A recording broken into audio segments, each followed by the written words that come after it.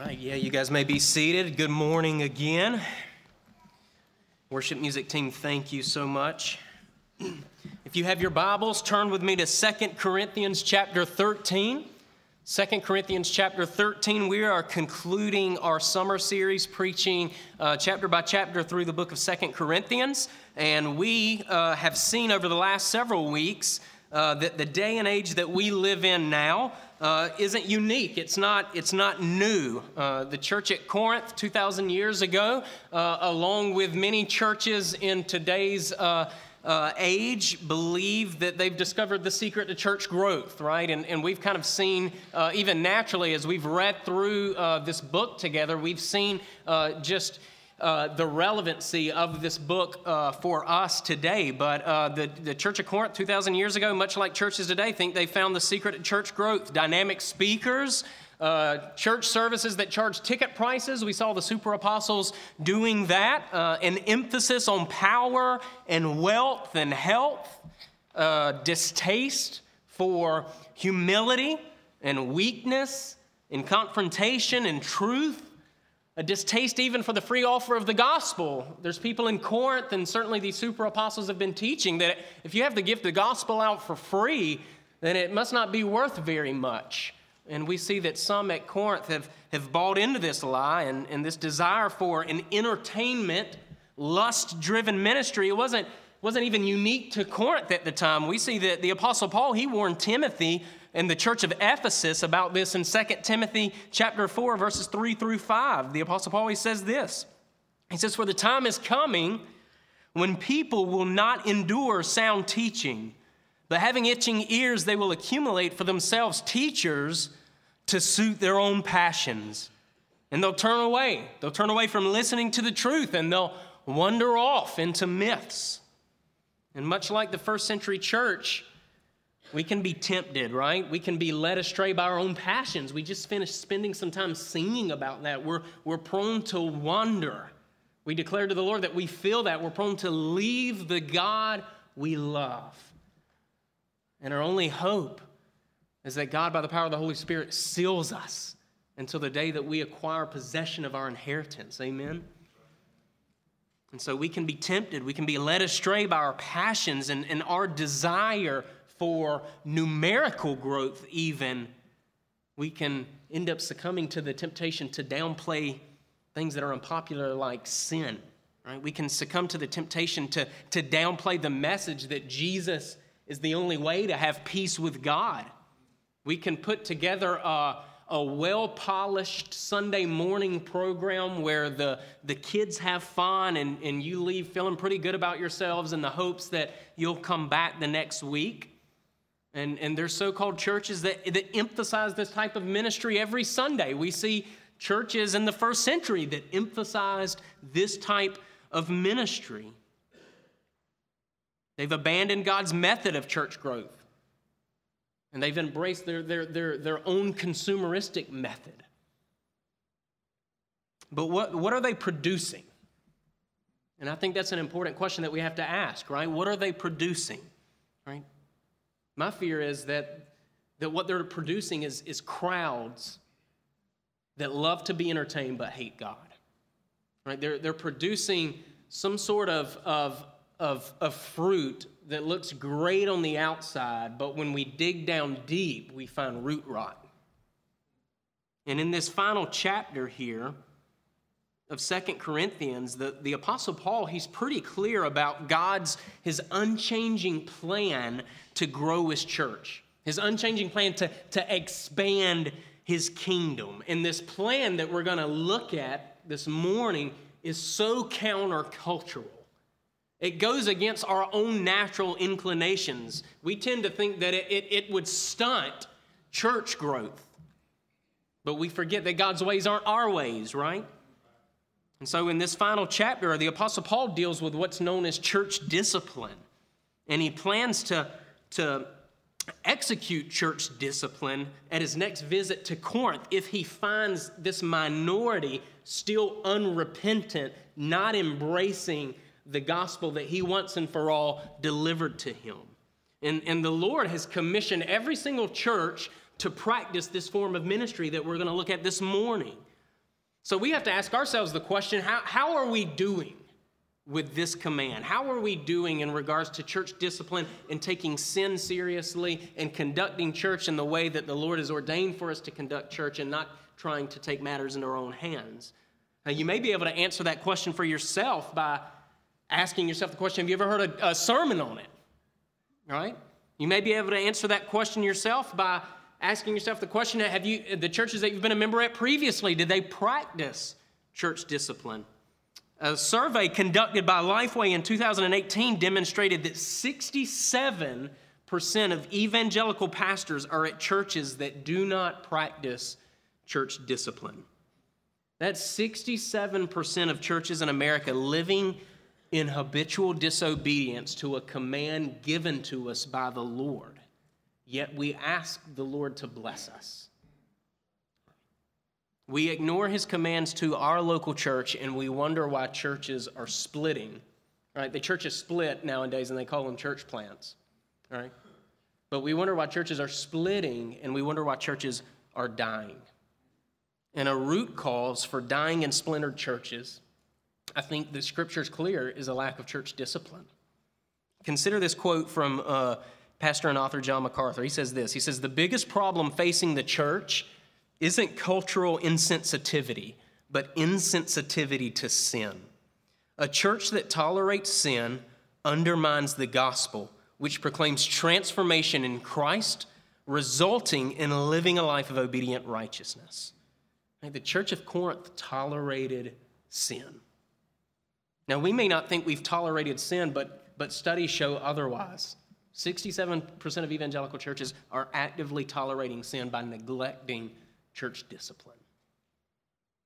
Our churches have been deceived by sin. And let me get more specific for us this morning. Some of us in this room have been deceived by sin, and we've cultivated this hard heart toward the gospel, right? Toward repentance and toward faith in Christ Jesus. And this is serious because how can we be obedient, right? Pastor Randy talked about the Great Commission last week for us. And how can we be obedient to that? How can we call an unbelieving culture to repent of sin and trust in the finished and comprehensive work of Christ Jesus if we're not leading them through our own example of repentance? We have to be the first in repenting. We want to see our culture change. It starts with our own change, right? It starts with our own repenting. It starts with our own taking of sin seriously. And it's serious because sin separates us from God, right? And sin doesn't just separate us from God, sin separates us from other people as well. But thankfully, God's gracious, right? And He's given us this means, a means by which we can call brothers and sisters in Christ to repent in the context of a gospel-believing church. So what we're about to examine, it can be applied in our local church. It's not to be applied to unbelievers. I'm not speaking about unbelievers this morning. I'm speaking about those of us who profess faith in Christ. This method God has given us is applied to members who profess Jesus but are living contrary to his word. So let's look at Paul's final instructions together. 2 Corinthians chapter 13. We're going to see the necessity for church discipline, and we'll look at some other passages in the process of church discipline will, by God's grace, become evident to us. So 2 Corinthians chapter 13, this is the Apostle Paul under the inspiration of the Holy Spirit. He says this, "This is the third time I'm coming to you.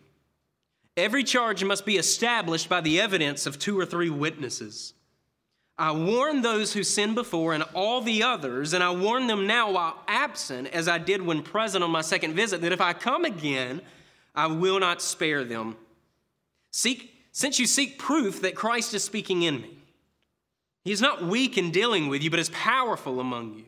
For he was crucified in weakness, but lives by the power of God.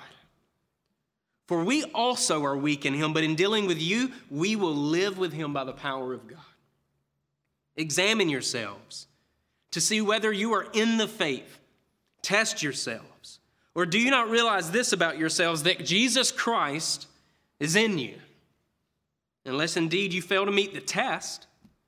I hope you will find out that we haven't failed the test, but we pray to God that you may not do wrong, not that we may appear to have met the test, but that you may do what is right, though we may seem to have failed. For we cannot do anything against the truth, but only for the truth. For we are glad when we are weak and you are strong. Your restoration, and that's critical, is what we pray for. For this reason, I write these things while I'm away from you, that when I come, I may not have to be severe in my use of the authority that the Lord has given me for the building up and not for tearing down. And then verse 11, Paul concludes with this optimistic note here. Finally, brothers, rejoice. Aim for restoration, comfort one another, agree with one another, live in peace, and the God of love and peace will be with you. Greet one another with a holy kiss. All the saints greet you. The grace of the Lord Jesus Christ and the love of God and the fellowship of the Holy Spirit be with you all. Let's go to the Lord in prayer. Heavenly Father, we're here another week, Lord, another Lord's Day to open your word, to read your word, to be changed by your word, God. And Lord, in order for that to happen, your Holy Spirit has to grant us humility, humble hearts, God. Soften our hearts, God. Open the eyes of our hearts, Lord, so that we may see your word, so that we can draw closer to you, so that we can worship you with an acceptable worship, a worship that's in spirit and in truth. And we pray this in Jesus' name. Amen. Well, if you're taking notes this morning, on the back of your bulletin, the first thing that I'd have you see in this passage of Scripture is that Christ-centered churches practice church discipline for the sake of the gospel, the good of the believer, and the purity of the church. Christ-centered churches practice church discipline for the sake of the gospel, the good of the believer, and the purity of the church. And I'm just going to draw a few phrases out of the first 4 verses of chapter 13 that kind of support this statement for you. But the Apostle Paul, he said, this is the 3rd time I'm coming to you.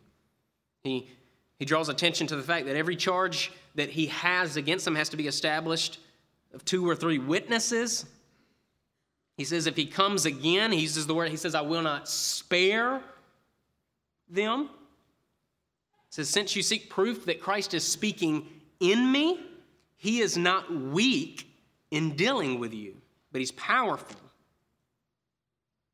And then he says that they're weak in him, but in dealing with the Corinthians, they will live with Jesus by the power of God. So here we have Paul he's giving his final warning here to the church of Corinth. And he promises that if he returns and he finds them tolerating sin, he's not going to spare them. Okay, he's not going to be from their vantage point weak as they have accused him of time and time again. Paul's saying he's not going to come and be lenient on them.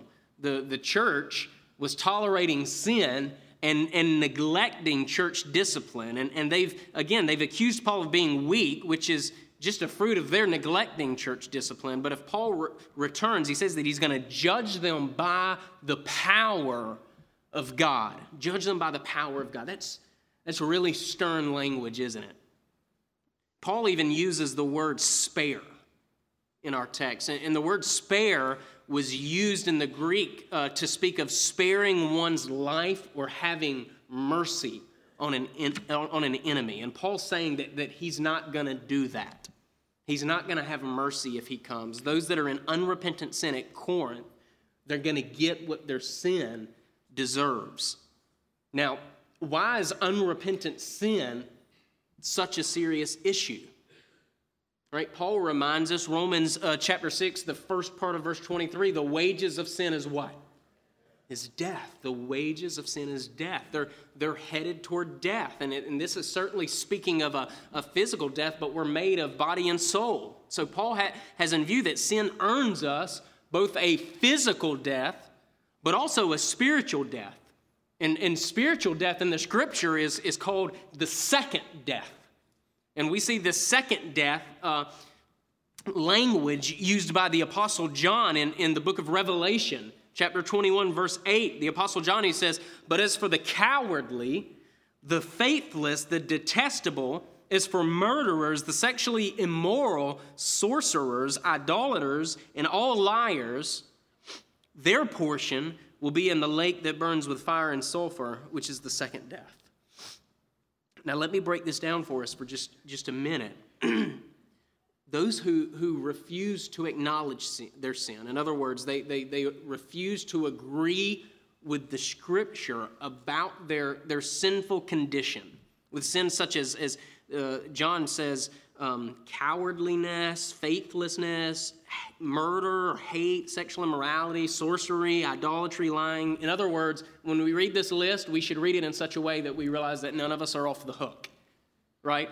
All of us. He's including all of us here. None of us are eligible for an eternal life spent with our triune God.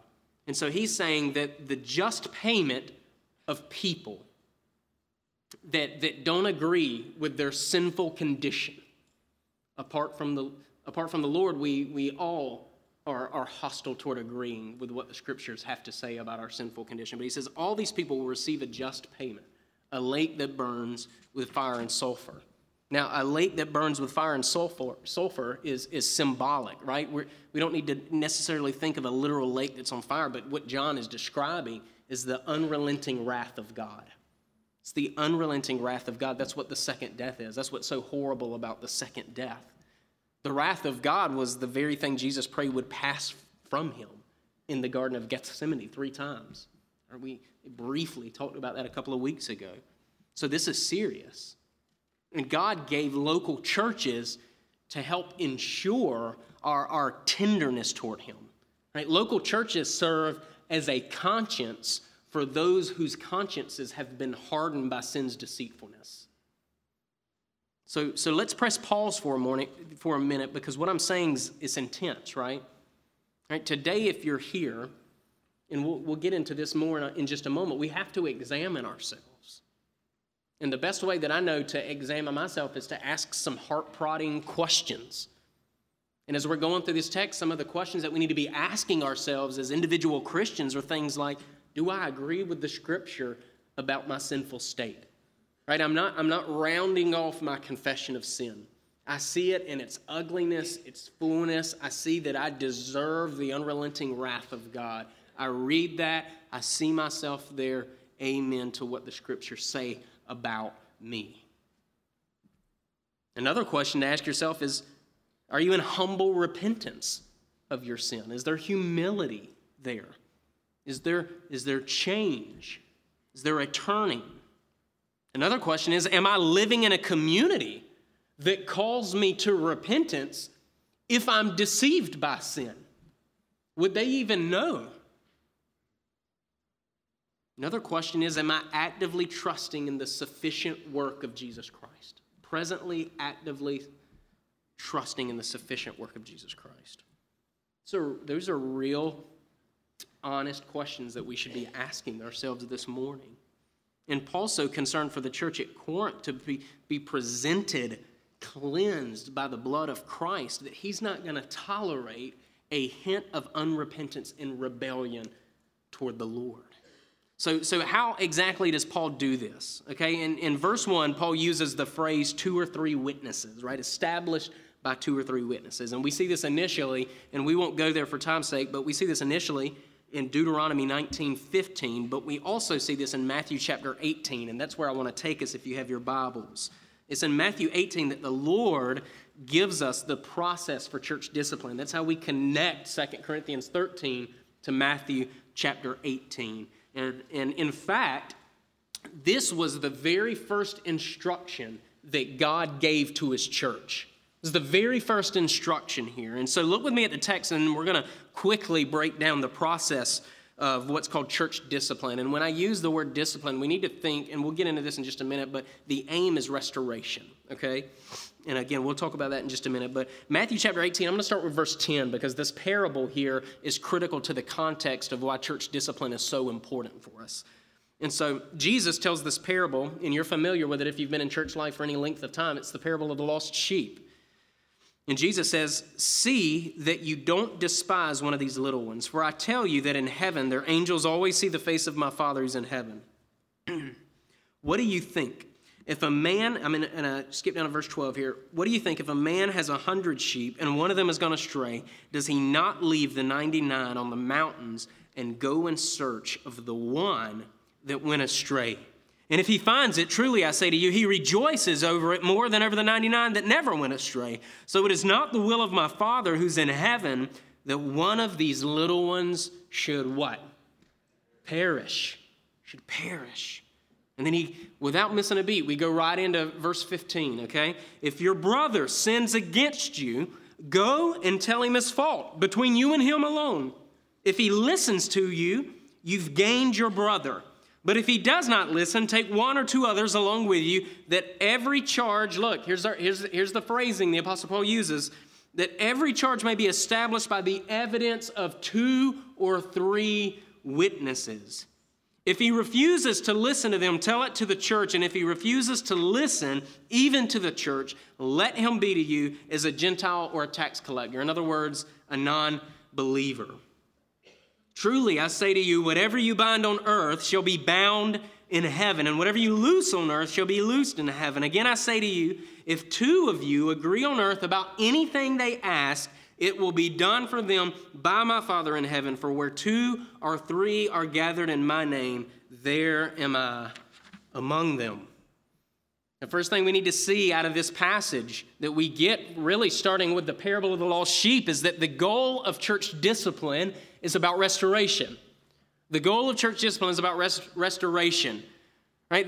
That's Jesus had this seeking ministry, right? Maybe you've heard really, it was popular in the 80s and the 90s, but a seeker-sensitive type ministry. I would say this is the ultimate seeker-sensitive. Like, this is a seeking work that Jesus had, that he wouldn't allow one of his little ones that have been deceived by sin to perish. He would seek them out. He would leave the 99. He would rescue them. He would bring them back into the fold of God, what we just sang about a few minutes earlier. And Jesus modeled that mission for us, and he left us to continue on that mission when he ascended to the right hand of the Father.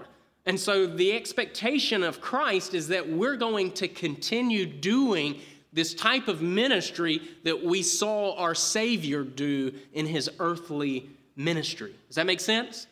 Okay, so the parable of the lost sheep is important because it puts in context for us church discipline where the goal is restoration, right? We're not the sin police. We're not nosy. We're not gossipy. And we aren't legalistic. In fact, church discipline doesn't work in a legalistic setting because legalistic churches don't care about restoration. Church discipline only works in a safe, open, gospel-centered community. And when restoration is the aim, church discipline is conducted in a certain manner. It's conducted with love and humility and patience. Right? When restoration is the aim, we ensure that we take Jesus' command to remove the log out of our own eye first before we delicately remove the speck out of our brother or sister's eye. And here at Coastal Deer Park, we want people to be restored in a right relationship with God. We want people to be restored to a right relationship with us, with the bride of Christ. Harmony and peace and unity to abound. And we want this because we want ultimately for people to be spared from the wrath of God. We want people to be spared from the wrath of God. And we do this because we understand also that the Lord doesn't bless a church that tolerates sin. He judges a church that tolerates sin. Paul says in Galatians 5:9, you don't have to turn there, he talks about how a little leaven leavens the whole lump. And what that means is that sin ignored or sin tolerated in the context of a local church is contagious.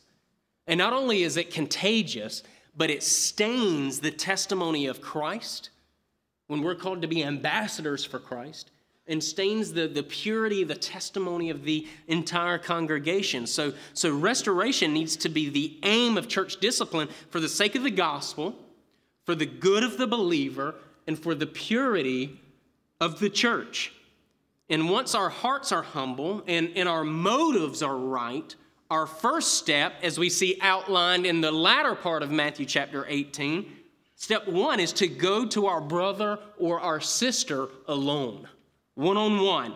Okay, you pray, you refuse to discuss this person's sins with anybody else, and you privately, not during a service, not after the service, not before a church service, but you go to them privately and you go to them humbly, face-to-face, not email or a text message or on their social media platform, but you go and you confront.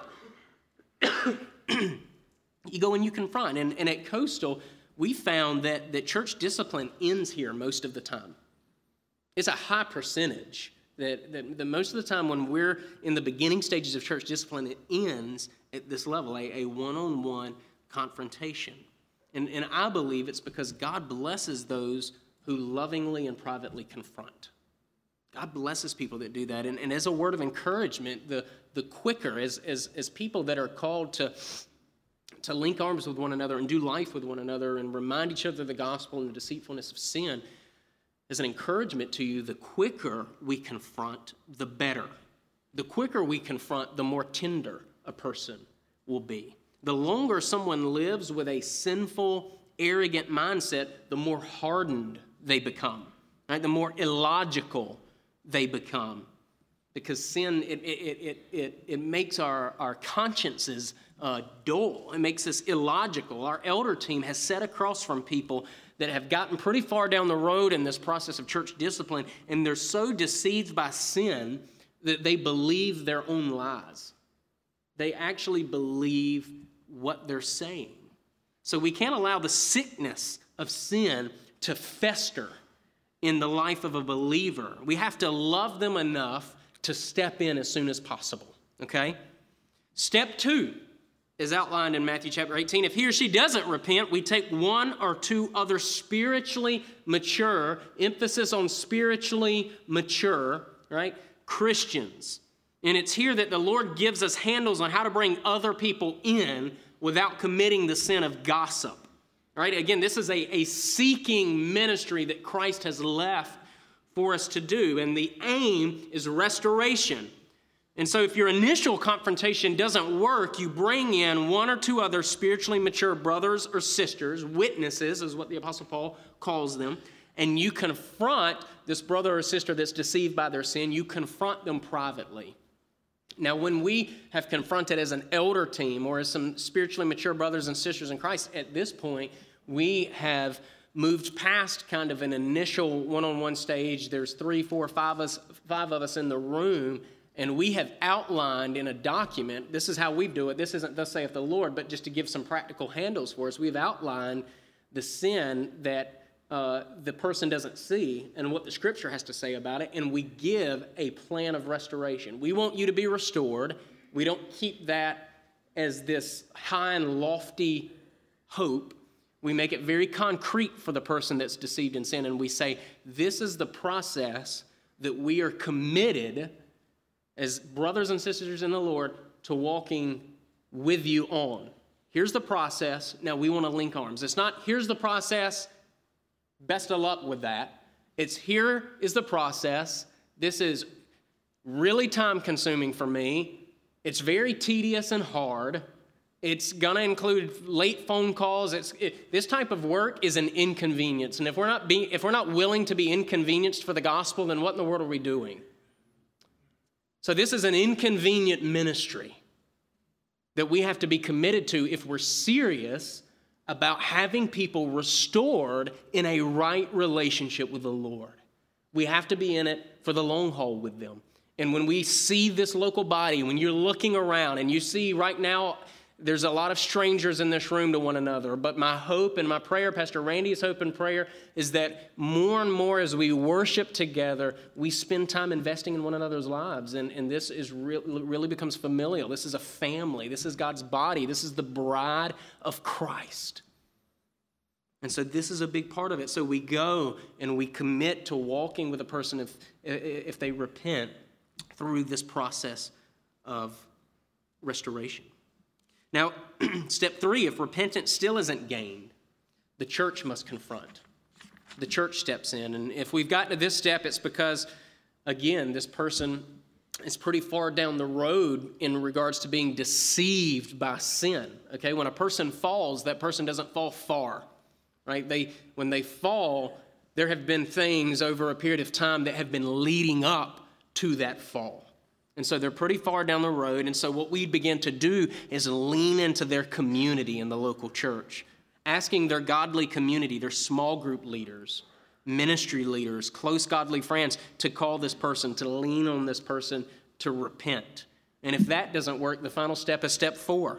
If he or she refuses to repent, the church declares the individual an unbeliever. That's the significance of the Gentile tax collector language here. Right? God has given the church the authority. He says, if you agree, what you bind on earth is bound in heaven. What is all that about? Right? A church that's seeking this restoration ministry, this ministry that Jesus Christ modeled, their hearts are going to be in tune with the things of the Lord, and they're going to agree with the scriptures about what sin is. They're going to agree with the scriptures about what restoration is. And so when they get to the point of declaring a person an unbeliever, they're declaring a person an unbeliever not on their own authority, but they're saying the Bible defines what a Christian is, and you disagree with the Bible's definition of a Christian. Therefore, we're saying because of that, the Bible says you're not a Christian. And so now we're engaging with you as one who's not in Christ. And we're asking you to become a Christian at this point. Right? We're not treating them like a brother or a sister. We're treating them like an unbeliever. And again, this is for the purity of the church. This is so that we can have clarity on the gospel and what the Bible defines as the gospel. This is for the good of the person that's entangled by sin. So a question that I ask when reading a passage like this is, how do we keep from getting to this point? And I think the Apostle Paul continues to give us some handles later on, starting in verse 5.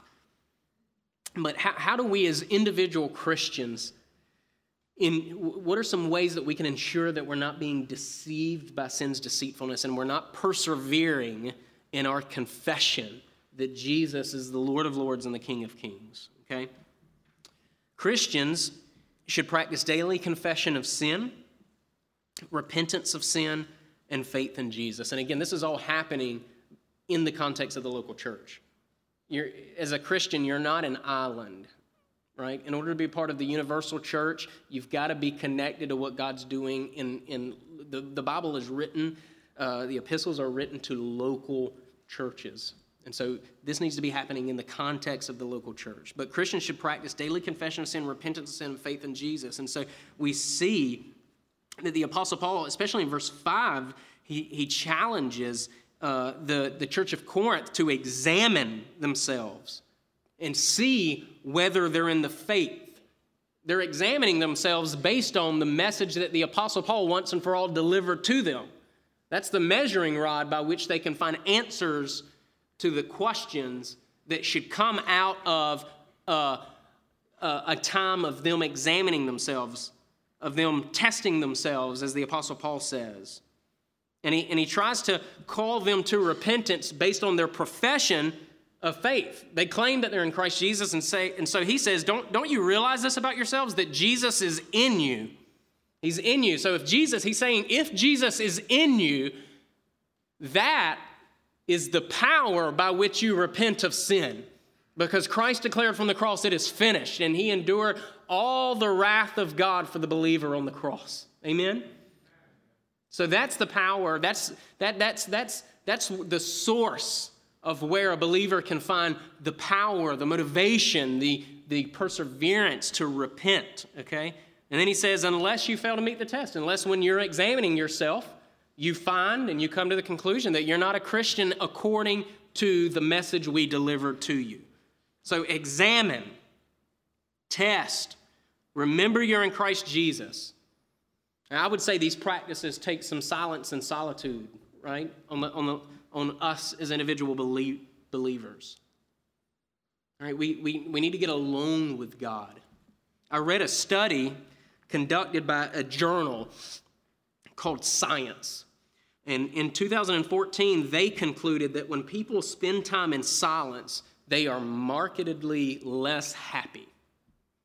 And to prove this, a social psychologist professor at UVA, he took hundreds of undergraduate students and he asked them to take part in an exercise called thinking periods, is what he called it, thinking periods. And in the study, you couldn't have any cell phones, you couldn't have any reading materials, nothing that could distract you from this thinking period, this silence and solitude period, if you will. And all they had to do was just sit and think. That's all they had to do, okay? Over 50% reported that they hated the exercise, okay? They hated the exercise. And so the psychology professors decided to take it a step further, okay? They decided to leave men and women in a room for 15 minutes of silence and solitude. It's 15 solid minutes of silence and solitude. And the participants in the study were given the option. They could either sit silently with their thoughts for 15 minutes, or they were given a button, and they could push this button, and the button would electrocute them. Okay? You can see where I'm going with this. Listen to the results of this study. And this will conclude my hypothesis that men are way dumber than women. 67% of all men shock themselves repeatedly. Not once, repeatedly, continually shock themselves during the 15 minutes. 25% of women did the same thing, but 70% of men repeatedly shock themselves, okay? Why do I bring that up, right? Silence and solitude is something that at least the broader culture seems to fear to practice. And my question is just a simple question of examine yourself in that area. Do you spend time giving yourself silence and solitude so that you can ask heart-prodding questions? You can ask questions about whether you're being deceived by sin, right? Are you giving yourself space to ask those important questions of yourself so that you can have a soft and humble heart, right? So that you can savor who God is for you in Christ Jesus. Are we giving ourselves space, or is 15 minutes? Are we fearful of being alone with our conscience? Right? This 67% of men that repeatedly shock themselves, it's super funny to me to read that, but I do ask a question that's kind of underlining that is, there's something going on with the majority of men, at least in this study, and again, this is hundreds of men that they tested, that they can't be left alone with their own thoughts because they fear what they're thinking, right? And so, do we have a Christ-centered, clear conscience? And God-centered silence and solitude, they're this means of grace to promote heart-prodding questions in our lives. And so we may fear silence and solitude, but we have to give ourselves space for it.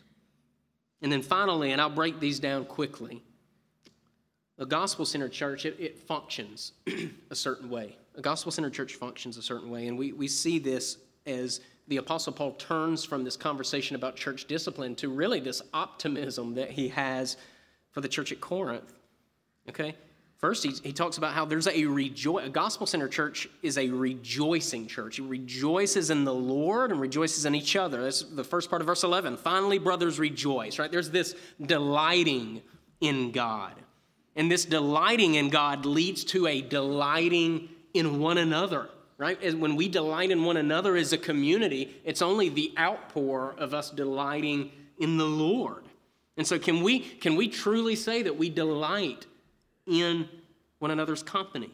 And how are we cultivating delighting in one another? Are we getting to know one another? Are we serving one another? Are we speaking graciously with one another? Right? A gospel-centered church is a rejoicing church, and we see those types of fruits that are evident there. Secondly, and we've covered this already, but there's gospel-centered restoration, right? That's the next part of verse 11. He says, aim for restoration. Right? Restoration is the act of returning someone to their former place. Okay, the Corinthians, they once enjoyed fellowship with God by embracing the gospel according to the way the Apostle Paul preached it to them. And Paul is now reminding them of the restorative gospel. Right? That really is at the root, again, of repentance, the gospel. Romans 2:4 speaks of God's kindness leading us to repentance. And where do we see God's kindness displayed for us ultimately? We see it in the finished work of Jesus Christ, right?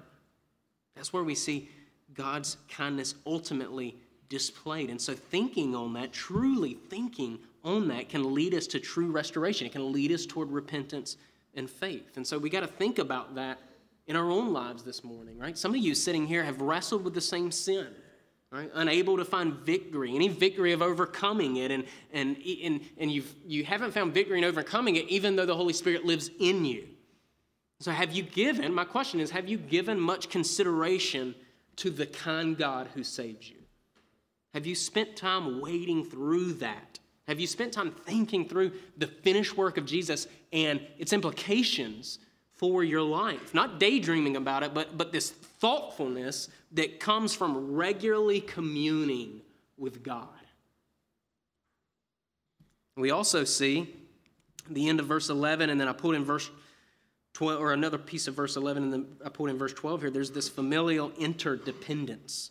It talks about comforting one another. It talks about greeting one another with a holy kiss.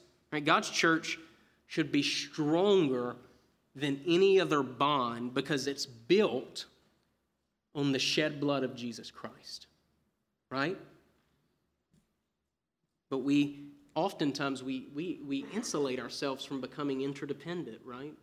And some of it is just this, we don't want to get messy. Our Western church doesn't want to get messy, so our relationships are often clinical and they're tidy and they're very surfacey. We don't bear one another's burdens well. We don't make our needs known. We don't share prayer requests. We don't meet other people's needs. We don't pray for others. And apart from Sunday, sometimes we don't even attempt to be in each other's lives apart from what we're doing right now. Now, Paul's encouragement for the Corinthian church and consequently us to comfort one another requires that we know what's troubling each other, right? Right? Now, the greeting with a holy kiss, it was more than just a "how are you good" kind of greeting, right?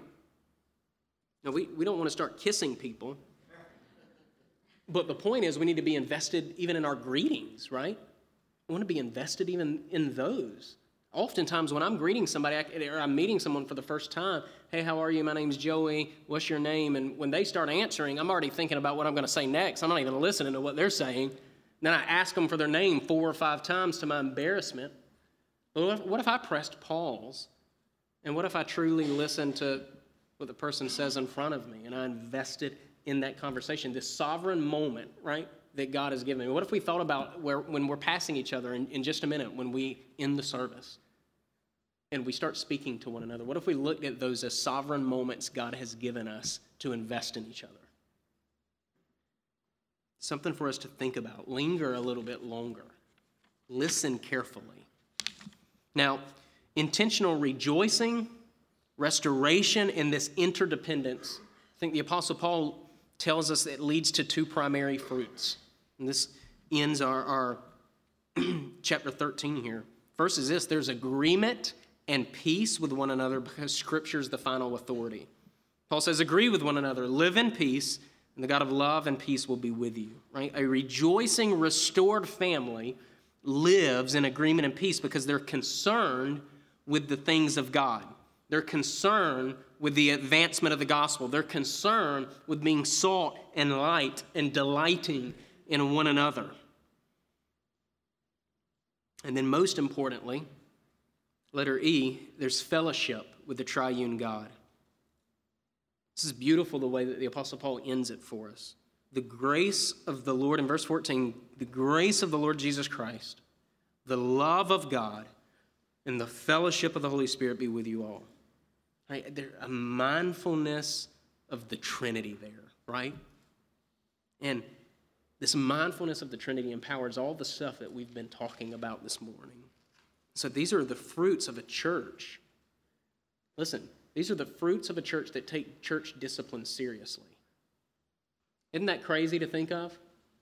These are things that flow from a church that takes God's first instruction he gave to the church, Matthew chapter 18. We take that seriously. So when we have this stuff in mind, it becomes clear to us that what God commands us is ultimately for our good, isn't it? God is for our good. For God to be for his glory is for our good. And so to forsake an issue as important as church discipline is to miss out on this rich, enjoyable fellowship with God and others. And so a church that takes sin seriously enjoys the grace of the Lord Jesus, the love of God, and the fellowship of the Holy Spirit. And it makes me think of the words of the old Puritan Thomas Watson, who says, "Till sin be bitter, Christ cannot be sweet." So we want to cultivate in our lives a bitterness for sin so that the fruit of that will be a sweetness for our Lord and Savior Jesus Christ. Amen? Amen. All right, let's go to the Lord in prayer. Heavenly Father, thank you again for, God, just how kind you are to us, Lord, that you give us handles on how to, God, repent of our own sin, trust in Jesus, Lord, worship you, God, to call others to do the same, Lord. God, I think of one pastor who talks about how to call a brother or sister to repent is to call them to their joy. So, Lord, may we be convinced that calling sin what it is and calling people to turn from it and to put their faith in Jesus really is for their joy. And Lord, we worship you this morning, and we thank you for this gathering of this body of believers. And so help us to lead a lost and dying culture into faith and repentance by our own faith and repentance. And we pray this in Jesus' name.